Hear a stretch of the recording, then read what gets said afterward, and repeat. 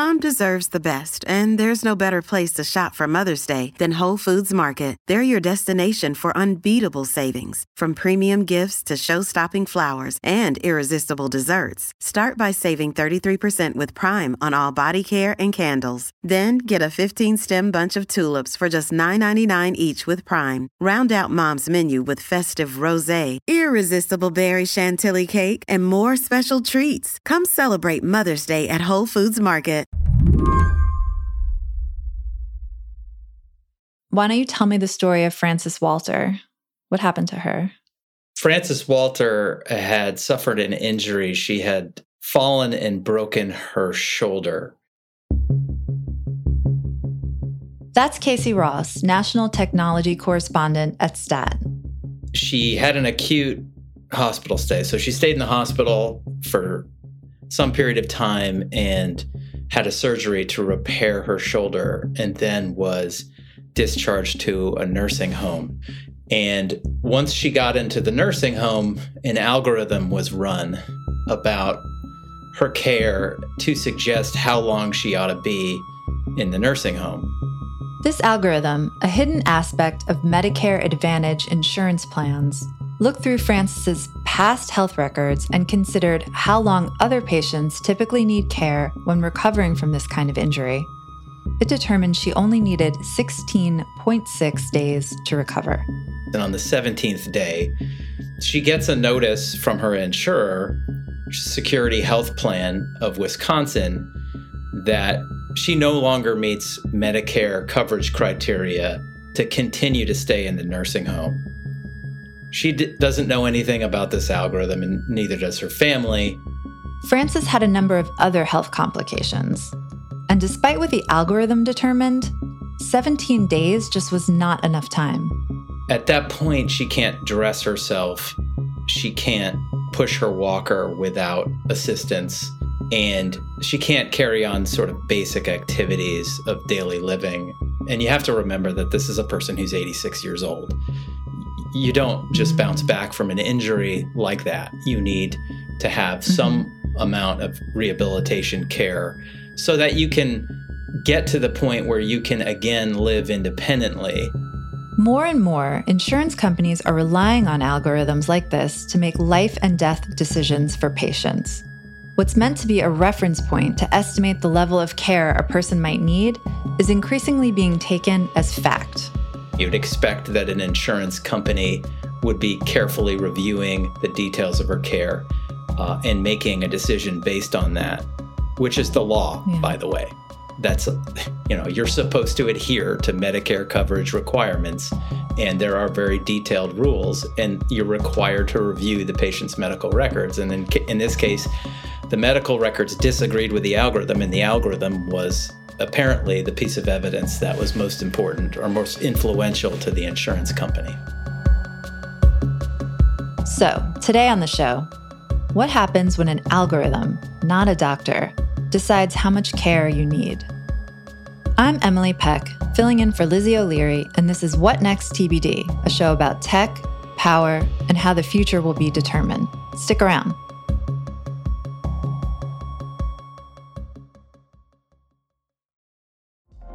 Apple Card is the perfect cashback rewards credit card. You earn up to 3% daily cash on every purchase every day.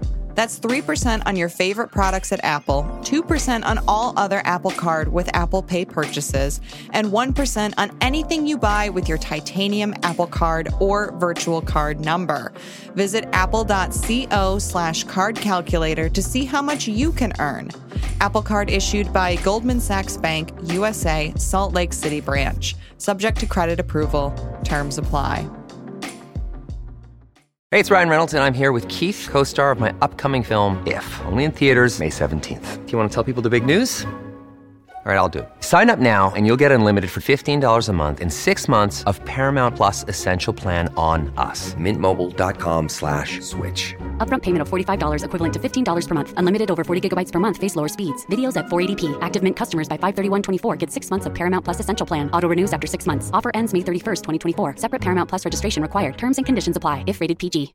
Before the use of algorithms, a human at an insurance company would carefully look over all the details of a patient's case and decide what they need based on their injury, their prior medical history, things like that. Algorithms, like the one in the Medicare Advantage plan, attempt to do the same thing, promising to make that process as efficient as possible. These algorithms are configured to estimate a person's length of stay based on patients like them. So what the algorithm is doing, it's doing a couple of things. One, it's using data from their health records about sort of their level of physical and cognitive functionality. So it's looking at those records and it's predicting what is their level of physical function, and it gives them a score for their physical function and their cognitive ability. And then it is also assessing other information, demographic information like their age, information from their medical records, diagnosis, other conditions that they have. And then it's comparing them to 6 million other patients in a database. And it's finding patients within that database that are like them. And it's looking at how long did those patients stay in a facility? How long was their length of stay? It's calculating an average. And then it's projecting that based on that average, this is the likely amount of time that this person needs to stay in the nursing home or the rehabilitation hospital. I mean, that doesn't sound so controversial on its face. I mean, it sounds like it's making its best guess based on all kinds of factors, the same kinds perhaps a clinician would use. So what is the issue exactly? Yeah, I would not say that it's a controversial or an unusual use of algorithms, data, and analytics in healthcare today. This is done very commonly. Hospitals also do this to estimate the length of stay. It's a very legitimate use. The problem arises when the algorithm is used by the individuals making decisions as a hard and fast rule rather than a guideline or something that could be suggestive. When the algorithm's output conflicts directly with the details of the person's care and their medical records, the algorithm shouldn't win. It shouldn't be considered to be correct. But in many of these cases, that's exactly what happened. The issue is rooted in how some Medicare plans work. There's a big difference between the forms of Medicare that are available. Traditional Medicare, which is America's version of universal public health care for elderly people, has well-defined rules that determine what type of care people can receive. Doctors and caregivers are deferred to in their judgment.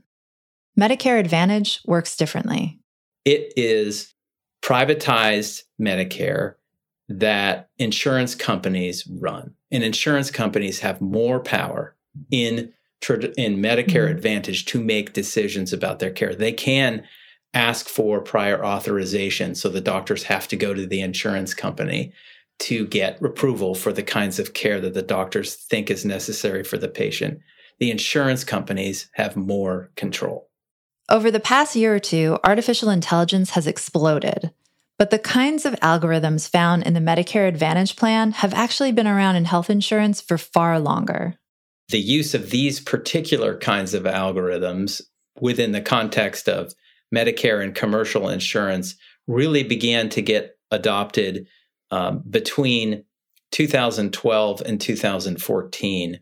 That's the period of time where we began to see the development of more advanced analytics and machine learning models that a lot of the insurers realized could be used to help generate information about their patients that could be used to guide decision-making surrounding their care and coverage.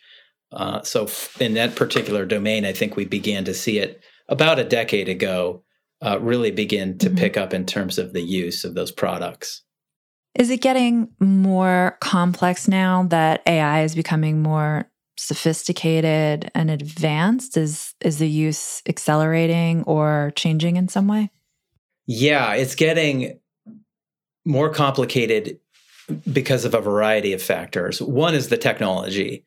The technology is getting more advanced. You're seeing more complicated machine learning algorithms and a type of algorithm known as a neural network, which basically fuses together all kinds of different information to make decisions.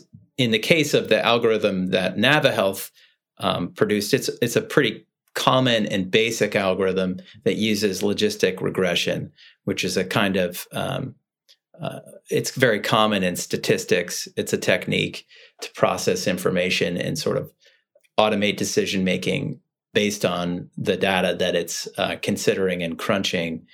The other way it's gotten more complicated is that the makers of these algorithms, which used to be standalone third-party companies that worked with insurers, have now been acquired by the insurers. So they sit within those companies, and it becomes harder for the patient and the providers to understand from within those organizations exactly how those companies are situated and how these decisions are being made and by what party. When the Affordable Care Act was signed into law in 2010, it changed the way insurers and providers work together when handling treatment for serious injuries.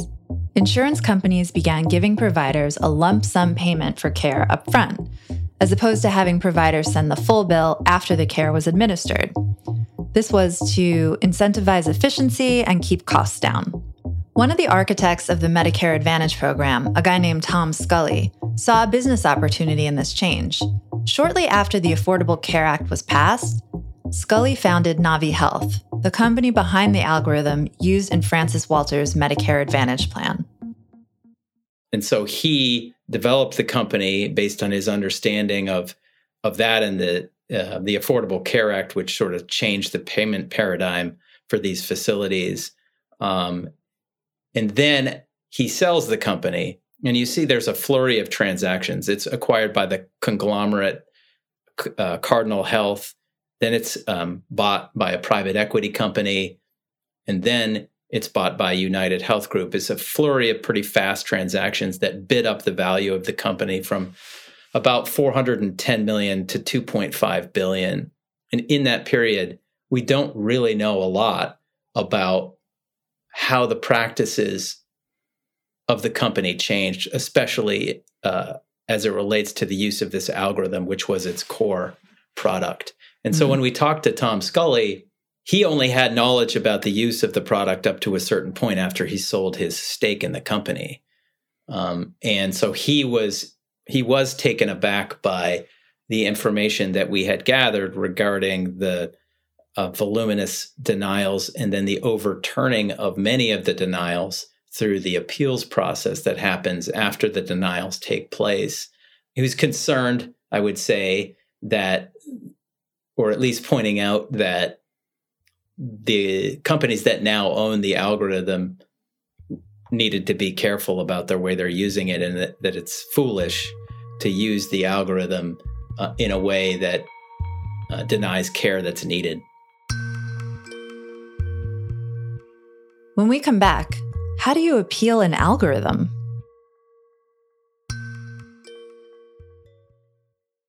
This episode is brought to you by Progressive Insurance. Hey, listeners, whether you love true crime or comedies, celebrity interviews, news, or even motivational speakers, you call the shots on what's in your podcast queue, right?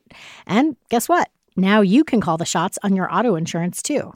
Enter the Name Your Price tool from Progressive. The Name Your Price tool puts you in charge of your auto insurance by working just the way it sounds. You tell Progressive how much you want to pay for car insurance. Then they'll show you a variety of coverages that fit within your budget, giving you options. Now, that's something you'll want to press play on. It's easy to start a quote, and you'll be able to choose the best option for you fast. It's just one of the many ways you can save with Progressive Insurance. Quote today at Progressive.com to try the Name Your Price tool for yourself and join over 28 million drivers who trust Progressive. Progressive Casualty Insurance Company and Affiliates. Price and coverage match limited by state law. It is Ryan here, and I have a question for you. What do you do when you win?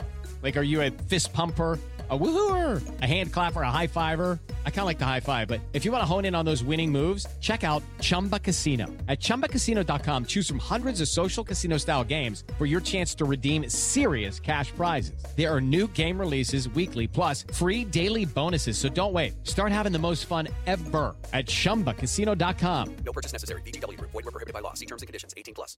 According to Kaiser Family Foundation, roughly 28 million people were enrolled in Medicare Advantage last year. Is there data that says how many coverage denials for people have been tracked since the algorithm was introduced on the plan? Can you see an increase? There is data. It's not comprehensive data, but there's data that shows that the number of denials and the number of denials that were overturned increased dramatically between 2020 and 2022.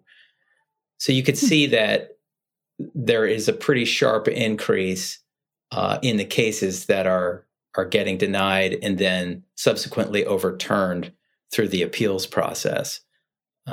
But those data, which are available on the CMS site, only refer to cases in certain circumstances. They're mainly dealing with what's called prior authorization, which is when a provider has to seek advanced approval of a treatment or a form of care that it's delivering to a patient. What is the advantage to the insurance companies to using these technologies that isn't simply it saves a lot of money? Like, is that all it is? This is just a really sophisticated algorithm that helps insurers save a lot of money by denying care to a lot of people.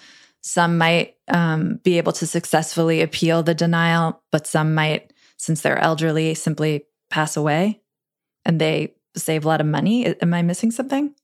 No, I don't think you are. I think that's that's the basis for the use of the algorithm, is that it saves the insurance companies money. They're able to reduce the amount of time that these patients stay in nursing homes. They want to make that stay as short as they can so they don't have to pay more money. Insurance companies make money on denying care or shortening it. That appears to be a very strong financial incentive to use these type of algorithms to cut off care. Why would anyone then, knowing this, seeing how these algorithms work and reading the stories of people who are denied care and just what they have to go through, why do people choose Medicare Advantage over regular Medicare? Well, if you've ever seen the Medicare Advantage commercials, the benefits or the purported benefits of Medicare Advantage are emphasized in those commercials. Turns out an all-in-one Humana Medicare Advantage plan includes coverage for hospital stays, doctor visits, and prescription drugs. Really? Most plans include vision, hearing, and dental too, with 2 free cleanings per year. If you're healthy and well, it can be a wonderful product because it gives you additional benefits such as prescription drug coverage. It gives you lower premiums. You might get additional benefits tied to, fitness and healthy living and, funding of gym memberships and things like that. That can be really nice add-ons and make these types of plans very attractive to seniors. And a lot of people love Medicare Advantage for that reason and benefit from it. The rub comes in when you get really sick. We reached out to Navi Health for comment, but they didn't get back to us by recording time. A spokesperson for the company told Casey that, quote, the Navi Health Predict tool is not used to make coverage determinations, and that, quote, the tool is used as a guide to help us inform providers, families, and other caregivers about what sort of assistance and care the patient may need in both the facility and after returning home. Do people on Medicare Advantage, do they know that an AI, an algorithm, is the one making decisions about their care? That is not in the commercials, and it's not in the fine print anywhere in these policies. These algorithms really sit behind the decision-making process. When we spoke to NavaHealth and United Health Group as part of our reporting in this case, they said that the algorithm and the output of the algorithm is routinely reviewed with caregivers and with patients. But most of the patients and the families that we spoke to had no idea that the algorithm was used. And it's really only after they get into the appeals process and maybe they have a lawyer that the lawyer then gets access to all of their medical records. And they find this algorithmic report in the records and begin asking questions about it. And when patients do find out that an algorithm denied their care, their families are often the ones grappling with what to do next. In talking to the family members of these people, they're quite upset about it. They see that the algorithm is used. They see sort of how it's situated. They have these really frustrating conversations with the insurance company because they call them and they say, why are you recommending or why are you saying that we're not entitled to care when my mother can't walk? I don't understand why you're saying that somebody who can't walk can leave a nursing home and live independently, and then they get routed through the usual sort of call center, and the person doesn't know the answer to their questions. And that's the sort of process that was described to us. That's just emotionally devastating, because if you're a caregiver for an elderly person, you might not have the resources to care for them in your own home, and you're really faced with some just such painful decisions over what to do. You're going to rack up thousands and thousands of dollars in these bills. That's so hard. I mean, once they've, talked to the insurance company and they don't get anywhere, what is the next step in the appeal process? You mentioned getting a lawyer. Like, what typically happens then? Well, typically, if you disagree with the insurance company's decision, then you appeal directly to the insurance company. And then there would be a different set of individuals with the insurance company that would review the case and decide whether or not the denial of coverage for the services that the member is requesting is warranted and legitimate. In many cases, the insurance company will immediately overturn the initial decision that was made, particularly when it relates to skilled nursing care, and then the person can continue to get care. But in many instances that we reported on, the insurance company upholds the denial, and then the case goes to what's called a quality improvement organization. And this is a company that's contracted with Medicare to provide independent review of these cases. So then it may be overturned by that organization, or it may be upheld. And in the cases that it's upheld, then you have to appeal to a third level. And that's a federal judge, an administrative law judge, who would take up your case. And at that point, you have to file a lot of paperwork, and it's complicated, and it takes many months to get a hearing before this judge. And a lot of people need legal assistance in order to go through that process, which can cost some amount of money. And very few people get to that point just because of the cost. So they give up and they don't pursue it further. The whole appeals process sounds so convoluted and complicated. It's another layer of costs thrown into, again, like what is basically a public healthcare system, paying for lawyers and appeals and judges getting involved and another company getting involved, all because an algorithm denied care to someone. It seems it boggles the mind a little bit. It adds another layer of red tape to the process and more expense. And the other factor in all of that is that it adds a lot of stress to these patients and their families who are going through a very difficult period of time, usually at the end of a person's life. And instead of getting the care that they need, they're required to file all kinds of appeals, maybe empty their savings accounts in order to fund tens of thousands of dollars of bills for their loved one. Where does the FDA or the Department of Health and Human Services stand on regulating this kind of technology? Well, if it's a product that's used in clinical care, so if it's an algorithm that's used to sort of make decisions about somebody's care or to predict whether they have a particular condition like cancer, or there are products that help to determine whether you have eye diseases or other things to predict whether you might, other algorithms, tools that might predict whether you have heart disease or other clinical issues. Those products would be regulated by the Food and Drug Administration, and they would go through a review process. Products that are used by insurance companies get no such review. There is no process by which these algorithms are overseen by an external entity to determine what they're doing, how they were developed, what process surrounds them in the use of their care, whether they're accurate or not. And is there any movement to change that? That seems like a big thing to overlook. There's some consideration of these issues, but again, it doesn't really drive specifically at the algorithm. The Centers for Medicare and Medicaid Services seeing the large numbers of inappropriate denials that have occurred and that have been found to be taking place by the Office of Inspector General within the Department of Health and Human Services, they have written regulations, proposed new rules that would limit the ability of insurance companies to use sort of internal proprietary criteria to make coverage determinations relative to these specific patients. But it doesn't really get at the algorithm. It doesn't say, well, how are you using these algorithms? How are they validated? How are you applying them? It just sort of says, well, you can't use internal or proprietary rules, to make these kinds of determinations. People have been dealing with algorithms making important decisions about their lives for years, though a lot of us still don't realize that. I'm thinking about algorithms deciding how much rent you should pay, things like that. There's something about this case you're reporting where it's, reducing the health and comfort of an elderly woman to a series of data points that feels just so dehumanizing. What do you make of that? How do you think about that?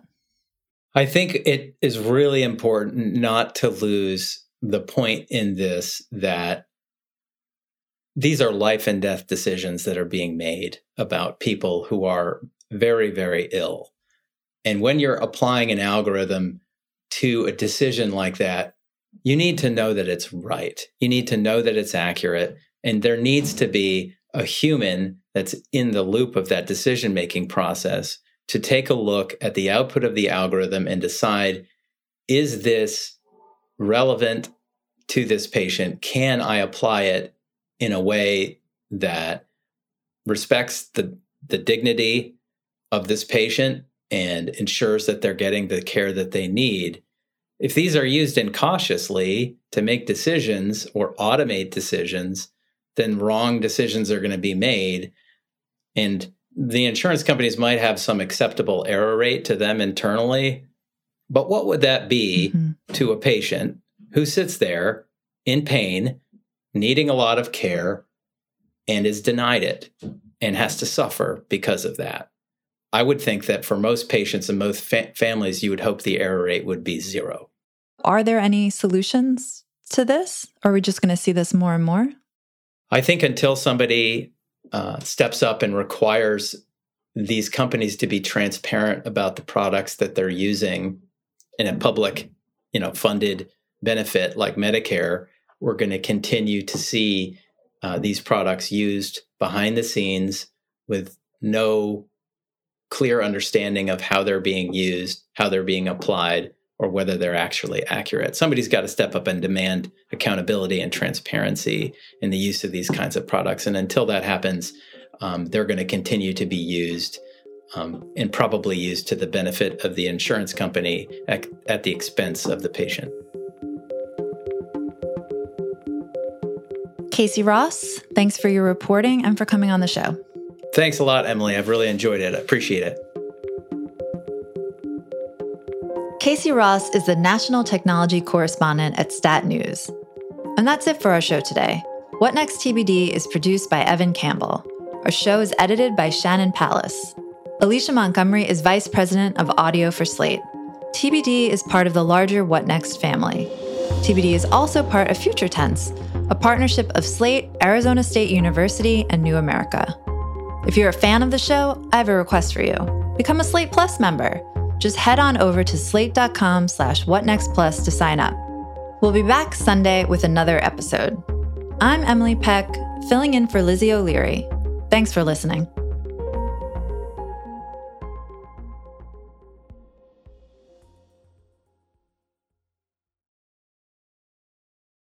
For the ones who work hard to ensure their crew can always go the extra mile, and the ones who get in early so everyone can go home on time, there's Grainger, offering professional-grade supplies backed by product experts so you can quickly and easily find what you need.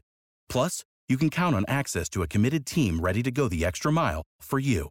Call, click Grainger.com, or just stop by. Grainger, for the ones who get it done.